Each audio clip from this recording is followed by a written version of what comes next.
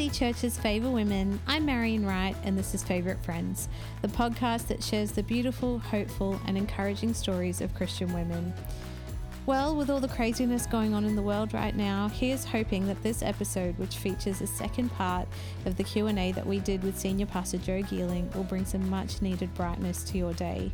This episode has a bunch of wisdom about domestic life. We touch on how to manage a busy family and a busy household. We talk about having a balanced expectation of your marriage and of yourself and your spouse in your marriage. And I think, look, even hormones pop up in there somewhere. I hope you enjoy it. Here is part 2 of our Q&A with Pastor Joe Geeling.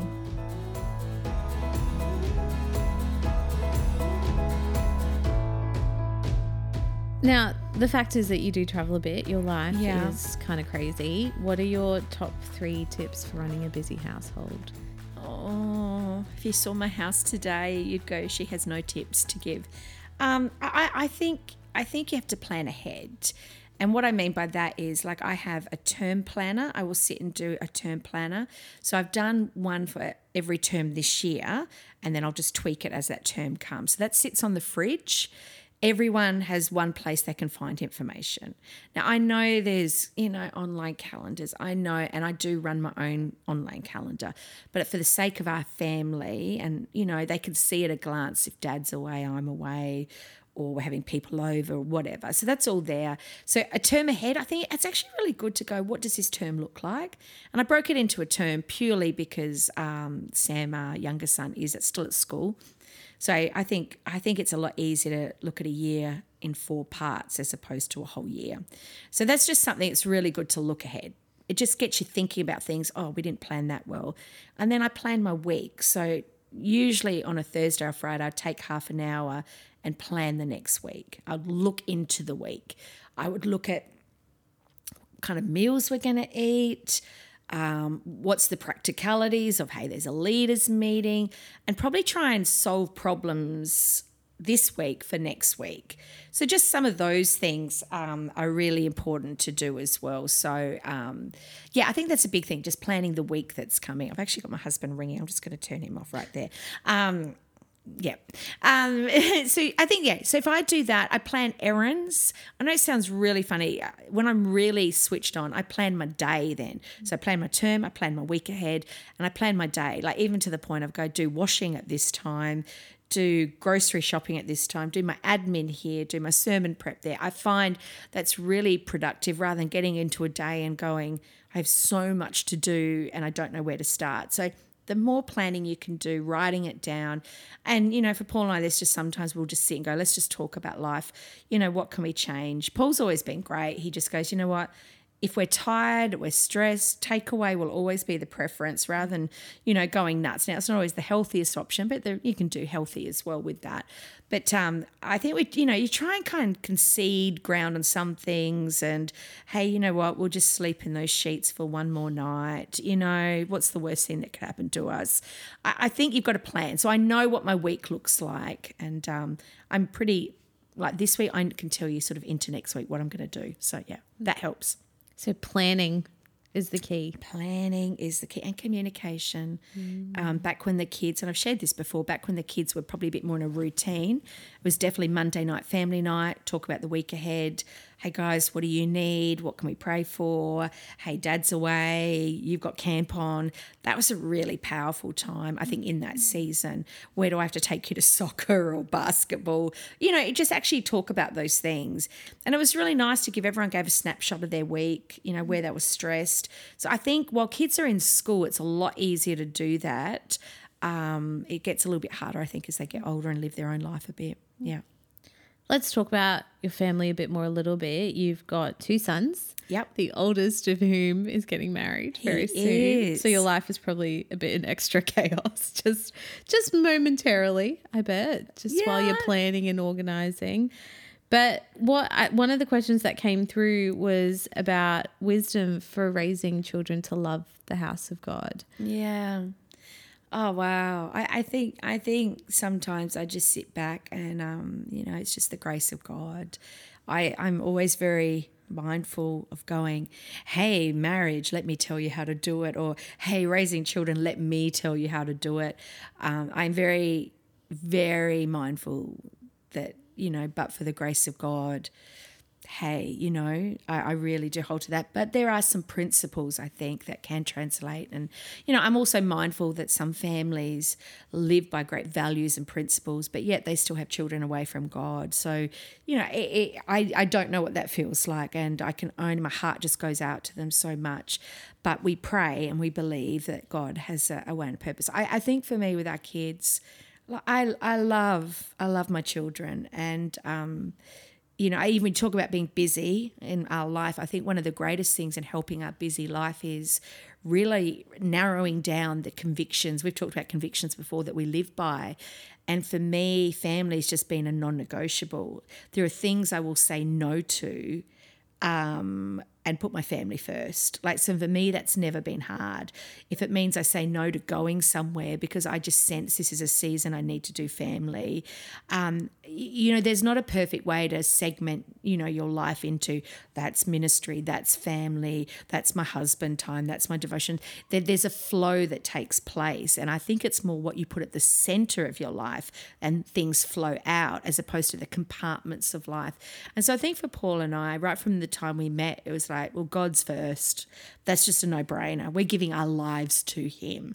And I know that's ministry, but I think that was just never something that's ever been up for discussion. It's whatever it takes, whatever he asks us to do, that's just going to be the way we live our life. And so then out of that flows then things you say no to because that'll take you away from the call of God, and things you say yes to because that's absolutely will lead you into the call of God. So I think with our kids, I always come back to kids want authenticity. What they see from their mum and dad, I'm hoping on platform, is also what they see from mum and dad at home. Paul's a worshipper wherever he is. That's not something he does on Sundays. He will break into speaking in tongues at any moment. I just think there's just been this thing of we just want God, and I think that's quite contagious. We tried to shield kids from talking a lot about things, of people, talking about others. We'll talk about God. I think sometimes it gets harder as they get older and they're more savvy about what's going on. But we've tried to always just go, we love church and we love God. And we've never had an issue with that. And I think that's just been a driving, we've never...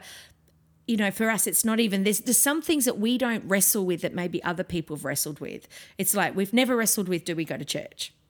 Or what, they're not wrestles for us. So I think with the kids, I think it's being authentic, being transparent. Sometimes like, hey, look, we're just going through a challenging season, but let's pray. Or, hey, God really blessed us this week. We want to tell you what God did. I think they're really powerful conversations.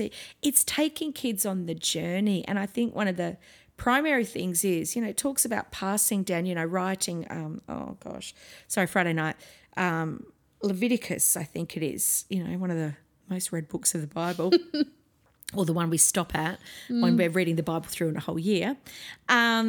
Leviticus, I think, talks about, passing on to your children. Write them in their heart, write the laws of God on their heart, teach them to them daily. And so our role as parents is to actually be a representation of God in our children's lives. They can't read the Bible from a young age. They don't know how to pray. So for us, we are that representation of God in their life. And so we can either represent that well, or we can actually not represent it well. So I think, you pray about your kids. You ask God for wisdom. I find that so often we try and ask other people, going, what do you think I should do with my screaming child? And what do you think I should do with my teenager that's causing all sorts of issue? Those kind of things. I've got to ask the Holy Spirit to actually help us in that. I know there have been seasons in my life that I'd just go, Holy Spirit, what's the key? What do you think is going on in the heart of a child, my child right now? And it'd be like, I just get a little word, I go, okay, that's what it is. And, just been quite powerful, actually, those moments. So, oh gosh, there's so many things we could talk about parenting, but take them on the journey. Foster a love for the house, not a have to go to church, but a foster. And the other thing is, I always say, find a place where they can use their gift. And the thing is with kids, they can do it young these days. They're smarter on computers than we are. They know how to do technology. They actually know things that we don't know. And so that's a really big thing as well that we actually have to foster in kids that find their gift. And I see that as my role. I'm the pastor of my house. So as a pastor of a church, I want people to fall in love with Jesus and grow in their relationship with God. And as a pastor of my church, I also want them to find their gift and their place in the body of Christ. Now, as a pastor of my children, I want my kids to fall in love with Jesus and have a love for his house. And I want them also to discover their part that they can play. So that's really important.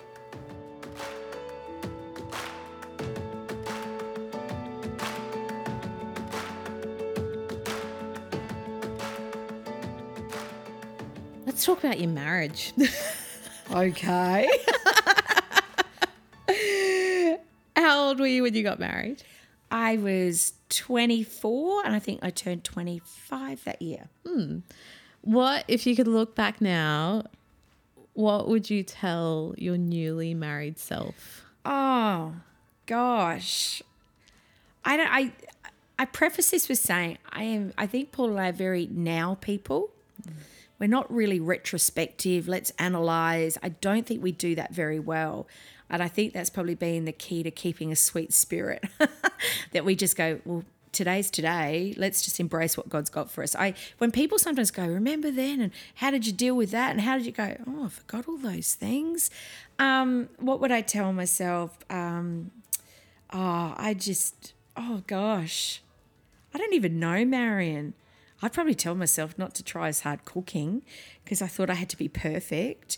I think the perfection thing probably was the big thing. I think I had a picture of a wife, and then add into that Paul was a pastor. So then I had another picture of a ministry wife. And back then a lot of the wives, I guess, were doing counselling of people.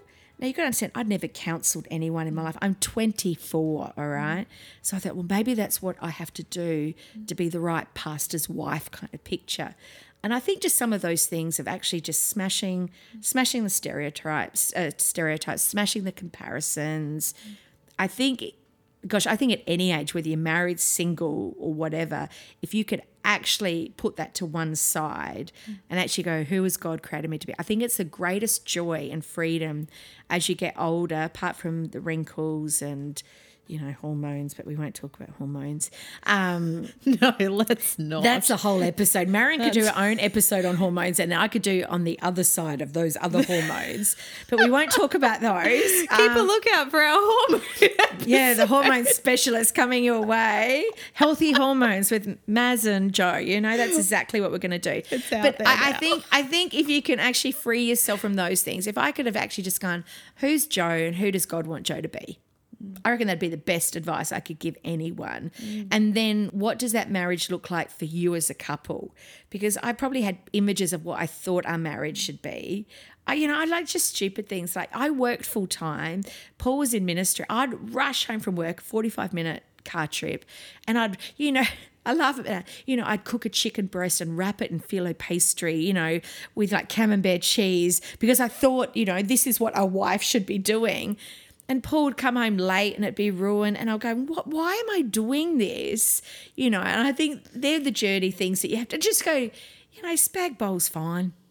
It really is. Stir fry's fine. Toast is fine. Toast. Some nights. Baked beans is fine. No, and I just think the comparison and actually probably going, well, what does God want me to be and who am I? And what do we want our marriage to be? Because there's a lot of pressure, back in the day, there were other couples.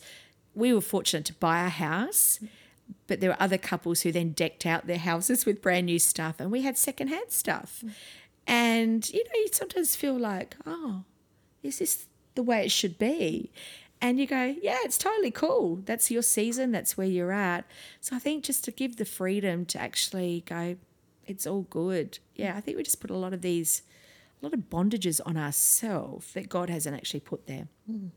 So, Do you have any keys for fighting well in a marriage? Oh gosh. Because that's Yeah. real, you know. No. Oh, we've never had a fight. What are you saying about me? I can't imagine the two of you fighting. To be no, honest. look, I'm a reactionary. Yeah, sure. And Paul's probably, he's the slow build up. And then, I can remember dates and times that things happened, which is very unhealthy in a marriage. He can't. So And extremely unhelpful during a fight. Absolutely. Look, I think a bit of a turning point for me was rather than accusing in a fight and going, you did or you said, to actually, this is a real turning point to explain how I felt. Because it's so easy to go, and you spoke rudely to me and you did this and you weren't attentive or, all those things, but to actually go, hey, I need you to know how I felt. I felt vulnerable, or I felt sad, or I felt lonely. I think when you can actually articulate those emotions as opposed to the accusations, I think you can probably have a better resolution. And one thing I've noticed, and it's not the same of all men, but in my marriage, you've got to find out who your husband is, and for men, who your wife is, because you can't compare them to someone else, And so for me, I've had to explain things to Paul. Also, bearing in mind, he has no sisters. He grew up in a very male-dominated house. So just sometimes understanding about being a woman, just sharing some of those things, go, I feel sad, I feel fat, and I feel ugly, and when they see your heart, I think always in a disagreement, let's not call it a fight, when they see your heart, you actually resolve something, because at the core, that's what you're connected to. Two shall become one flesh. But if you're keeping it very superficial, look, and I find most people, they're usually, you've got to actually analyse what the fights are about. Early days for us, it was money. Very different upbringings of money. Not necessarily one was right or wrong, but just different. Big fights. And so we'd have fights about something, and then you go, oh, it's not actually about that, it's actually about money. And so we sought counsel, we sought godly advice, sought people who were doing it well, and just said, hey, can we just ask some questions? And they laughed at us. They said, this is really normal.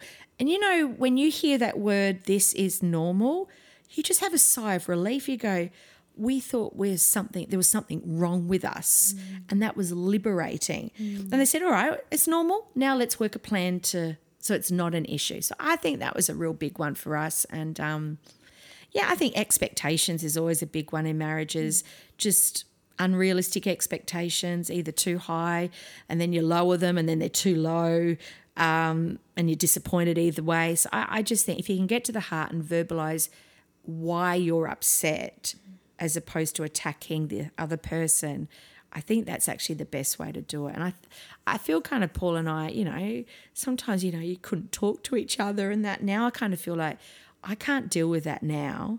I'm just tired. Can we talk about it tomorrow? And I think that's kind of a bit of a sign of maturity, going, I'm really upset. You need to know I'm upset today, but I'm just not in the right space to talk about it. But tomorrow, let's do it. Rather than thinking the whole world is falling apart, you go, okay, we'll deal with that tomorrow.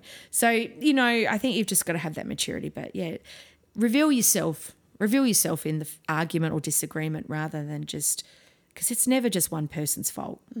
It's either they've done something wrong because it hasn't met an expectation of yours. So either they don't know the expectation, or they're actually consciously doing it, and you've got to actually work out which one is it. So, yeah. Good. How much time do we have? He just said, we are leaving now. It will take 20 minutes to get home. That's fine. Okay. Yeah. Cool. Did you know you always wanted to be a pastor? Yes. Like how early would you say? Okay. Maybe I didn't know in those words, but I knew there was something. I can't explain it. I was preaching when I was, I was writing sermons when I was probably 11 or 12. I don't know why, and I don't know where I thought I'd preach them, but I don't know. That was just something I saw. Now, you've got to understand, there wasn't a lot of women kind of in ministry modeling some things. So I don't know, but it was always a desire to do something. I always saw myself serving Jesus. Now, I don't know if I saw that as in missions, because that seemed to be the only thing women could do. But then I didn't really like, the missionary kind of thought. That freaked me out a little bit. I don't know what I saw that as. But no, absolutely, it stirred my heart. I'd prepare messages. I love doing that kind of stuff. Yeah, absolutely. This is a question from me. Okay. And the question is, what annoys you about leadership? It should. Yeah. That's the better phrased version would be. I like that what version. do you find challenging about for me your personally, role as a leader? Yeah. Oh gosh. Leadership. I think sometimes, some of the challenges are a leader has to lead, all right? That's pretty obvious. But you also want to have friends, okay? And that could be a challenge. So you want to do life with people and you actually want to be liked, but then there is that fine line where now I want you to come with me because that's what God's telling us to do. And look, we're very blessed. I found that easier the older Paul and I get because I feel like there's now a respect, like we have a mother-father kind of anointing on our life. It was probably harder in the early days of peers, because they go, you're just the same as me. So I think sometimes that can be a challenge. And I think we've got to remedy that by actually honouring the gift of God on people's lives rather than just going, you're my friend. So I think that can be a challenge sometimes. And I think the other thing in leadership sometimes is when you're going through your own challenges and yet I'm leading others, and it's not that you're not genuine or authentic in that journey, but, I probably really dislike leaders who have to share their journey publicly with everyone. I think there's a place and a time, like on Instagram, you're a leader. Don't tell everyone, it's hard running a church. Go, well, you signed up for that, okay? Right. Some people go, people don't know how hard it is to be a senior pastor. Well, don't be a senior pastor if you have to share it with everyone. Yeah, right. And I find that sometimes is we've gone through years where we've battled. And again, it's not that we're not authentic, but as leaders, I feel like we have to go through it before you can actually and have the victory before you share it. So, and just turning up in faith rather than on a Sunday going, well, hi, church, my week sucked. So let me tell you all about it. Well, now let's worship Jesus.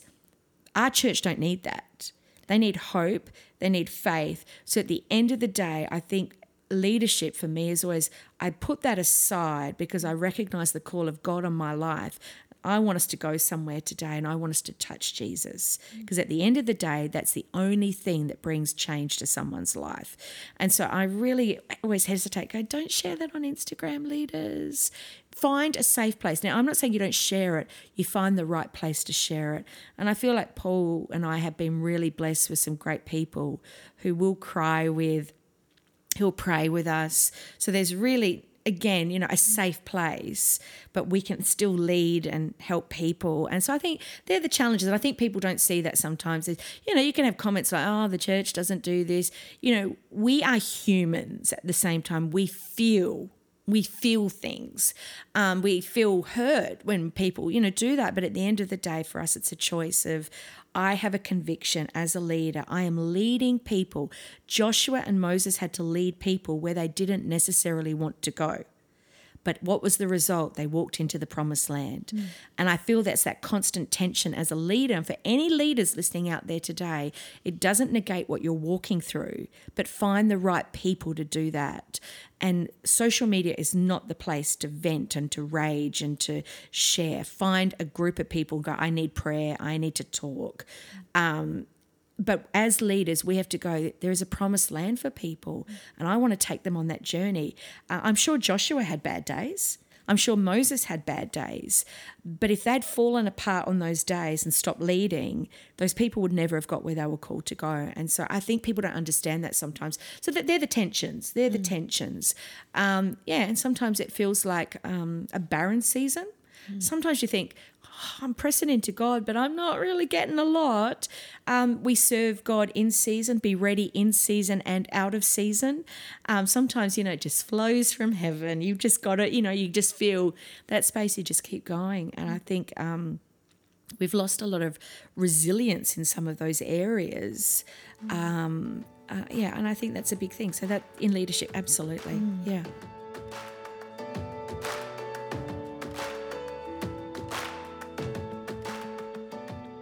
I thought this was a great question. How do you spiritually, mentally, and emotionally process negative criticism? It depends where it comes from. Yeah. Okay? If it comes from someone I respect and honour, take it on board. Don't like it, but take it on board. If it comes from someone I don't know, I can't go there. I've had criticism before. I've preached in churches where someone come and critique my sermons afterwards. And what, to your face? Yeah, to my face. Wow. Oh, you'd be surprised. And I remember one instance someone critiqued me and said, you didn't do this right. And I got really agitated, and I just felt, quite often I find sometimes criticism comes, it's almost like a little tool of the enemy to bring the confidence down. And I remember just saying, I was getting really upset and defensive, and I said, sorry, are you a part of this church? And they said, no, I just travel around churches and give feedback to preachers. And I said, I'm sorry, I reject what you're saying then, unless you're planted in the house. The pastor is the pastor of this church and he has the right to speak to me, you don't. And so I thought it was a bit of a Holy Spirit boldness. Now, criticism is tough, but again, you've always got to look at the spirit. There can always be a grain of truth in every criticism, but I'm not going to, like a classic case, you might see as a preacher, I'm using my life, that's my life. You might see 10 people saved, someone healed, and one word of criticism. And you've got to constantly weigh up, well, where am I going to go? We just saw God move. Let's just go with that and celebrate that. But I think you limit people. If people just want to give you criticism for the sake of criticism, I don't know if they're doing it in your best interest. They just like using their voice. So I think, I have people who can do that to me and speak to me. So, yeah, I think you just have to get tougher and tougher and tougher, as in the exterior with a soft heart. Because at the end of the day, I remember getting a prophetic word. We had Pastor Murray Newman with us a few weeks ago. I love Pastor Muzz. And I've shared before, he had a word for me once, never met him before, didn't even know he was really a pastor. And he goes, you've got a spirit of pride. And I remember just like, how dare he? But I kind of felt at the same time, the Holy Spirit, just listen to him, just listen to him. And as he began to speak, what he was actually saying was, you try and do everything. You need to learn to release because you think you can do it better. And, I remember going back to Paul, I said, Paul, this man who I've never met just had a word for me. I'm not sure. And Paul goes, no, I could see that. That's actually probably is a God thing. And that opened a conversation that brought a lot of change in our life. So I think sometimes if you allow the Holy Spirit to be your filter of actually going, is this done in the right spirit? To me, it's always, what's the criticism done? Is it done in the right spirit? And then you have to discern that because, yeah, it can actually be really helpful. Did you ever struggle with comparing yourself to Paul in ministry? Not comparing myself to Paul because I think we're so different. Yeah. There's not even any scope of crossing over. I probably struggled more with, because I'm a controller, he needs to be more like me. Right. Like he should have planners, he should have calendars, he should do that. And I think as marriage has gone on, I've realised the beauty and the uniqueness of the gift of God on his life, and how stupid would I be as his wife not to pray that gift to flourish. I feel like he's believed in my gift far more than probably I've believed in his. I mean, I've believed in it, but I just think sometimes you just go, the uniqueness, when you can honour the uniqueness of your spouse, you actually set them up to be who they are. So I probably haven't compared myself to Paul. I think he's been an incredible releaser of me. I'm not a person, I have faith in my life now because of Paul. That's not my natural disposition. I believe for things because of Paul. So I think he is probably the single most influential person in my life in my spiritual walk with God. Absolutely. That's incredible. Yeah. Well, it is. And very beautiful. I don't know if he'd say the same for me, but no. We'll get him back on the couch and ask him. Yeah. This is a question about, I guess, your life now and how it's changing. What do you love most about ministry now that you are sort of progressing to the next stage of your life in a certain decade, which I don't know if we're going to talk about. There's a big birthday coming up. Yeah, there's a big birthday. And you are kind of hitting this big season, you know? Yeah. You know what? I think every season's been unique and wonderful. You know, pioneering was just do everything, literally. Okay, that needs to be done, you know, do children's. I've done it all. And can I honestly say going into the seasons helps knowing I've done it all. I'm not sitting in my throne going, you do all of this. I've never done any of this, but you do it. You know, so I think in your early days, you do it all. I think probably my greatest joy now is, and it's funny how the natural mirrors spiritual, you know, we're releasing a son into marriage.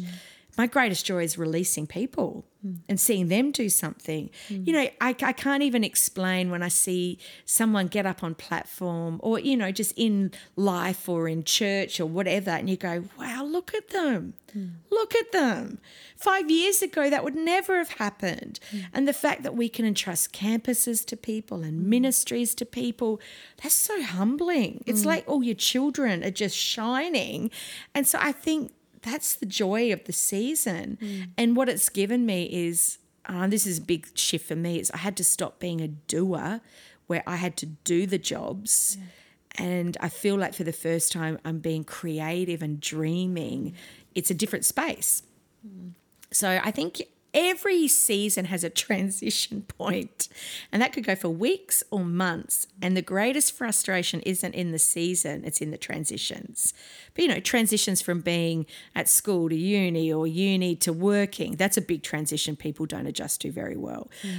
Or to marriage, there's transitions and they can go on for, you know, weeks, months, years. But if you deal with those transitions and go, well, God, what are you doing in me? Ask the right questions. Don't get insecure. Don't compare. Don't look at what someone else is doing. Well, God, what are you doing in me? Who do you want me to be? It's one of the greatest questions we can constantly ask the Holy Spirit. Well, who does God want me to be? Who does he want me to be in this season? And I think once you get through the transitions, you go, the next season's great too. So yeah, I love seeing the release. I love seeing the ownership. I love seeing people pick things up. And I love seeing the vision that was a dream. You go, these people actually are carrying it. They can tell others about it. Like, that's just amazing. Yeah, that's awesome. That's cool. I think we're going to do our last question. Okay. So if you weren't a pastor, what would you do with your unique set of skills? I thought we'd talked about this one a while ago. I'd be a professional organiser. Oh, yes, I think we have. We have talked about this. So I would come in and organise people's lives. I would tell you what to do. So leadership is still leadership. I would love that. I would love to look at someone's life and going, you know what, have you thought about it from this perspective? And I kind of feel that's what we do in ministry as well. Hey, I know that's where you're at, but have you thought about it from what God could do or what God says? And I feel like that's my job in leadership. So no, I love organising. I love solving problems as in, that's a need. How could we do that? I guess I had a word over my life years ago that I was like an architect. It was anointing on my life to be an architect. And at first I was like, what a word. What does that mean? And, you know, as Paul and I talked about it, I realised he's a really great visionary. He knows, let's go here. And I could see how God brought me into his life to go, well, this is how we could do it and bring a bit of detail to it. And I think I operate the best doing that. But, probably a professional organiser. And, I think we talked about this, and last time we said that there was a show in this. There could like be. Marie Kondo. Well, I don't fold like that. Gee, who's got time for that? But it's like a show where Joe Geeling comes in and organises your life. I do fold like that for my suitcase. Yeah. Marie Kondo for the suitcase, yes. Yeah, because you can see all your clothes. That's a big tip. Big tip. You can see them all. It's just awesome. What would you tell your teenage self today? My teenage self. Oh, gosh, there's so many things I could probably tell. It's like, start a fitness program early that you actually stick to and eat healthy back then. But anyway, that's a whole nother story. I would tell my teenage self, have confidence. Have confidence. Phil Pringle said it when he was with us last year for Breakthrough. And we had lunch with him, and he says, what people don't realise, faith is also confidence. We talk about faith, and he says people have confidence in God, confidence in others, but very rarely do people have confidence in who they are and the gifts of God on their life. And that just resonated with me. I went, yeah, I don't think I do have confidence. I don't back myself enough, because we see that as a bit carnal or, being full of yourself. And I go, no, we're going to back ourselves, because these are the God gifts.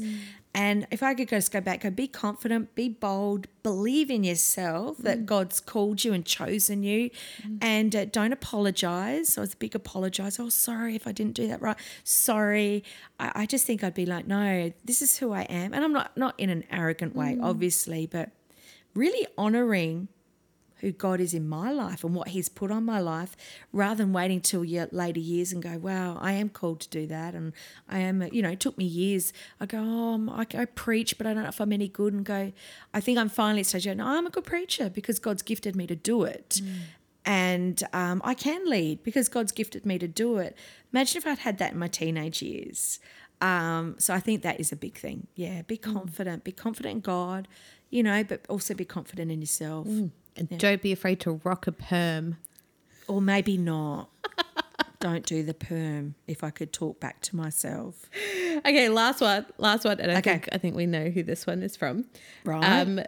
Can we take Favour Conference to Hawaii? We shall name and shame. That is Kate Gibney. Just to clarify, Kate Gibney. Of course we could. If you'd like a registration of $2,000 per person. Well, yes. So that is the flip side. But hey, we're already in a tropical paradise. Let's put in context for the Launceston girls. You do like coming to Brisbane, don't you, girls? But Hawaii sounds pretty good. Maybe we should start with a leadership gathering in Hawaii. Oh, like a retreat. It'd be very spiritual. Maybe not. Maybe. I believe that Kate also asked if you would play keys at Favour Conference this year. Do you want to answer that on the record? Well, for those who don't know, keys as in keyboard, that was from my teenage days, and probably tell your teenage self, practice more. That would have been good. No, Kate, I probably won't be playing keys, but anyway, that's good. They're younger, more talented people, but it's been great. Thank you. Thank you for being honest and answering all our questions. Thanks, Marion. It's great to be here. It's been fun.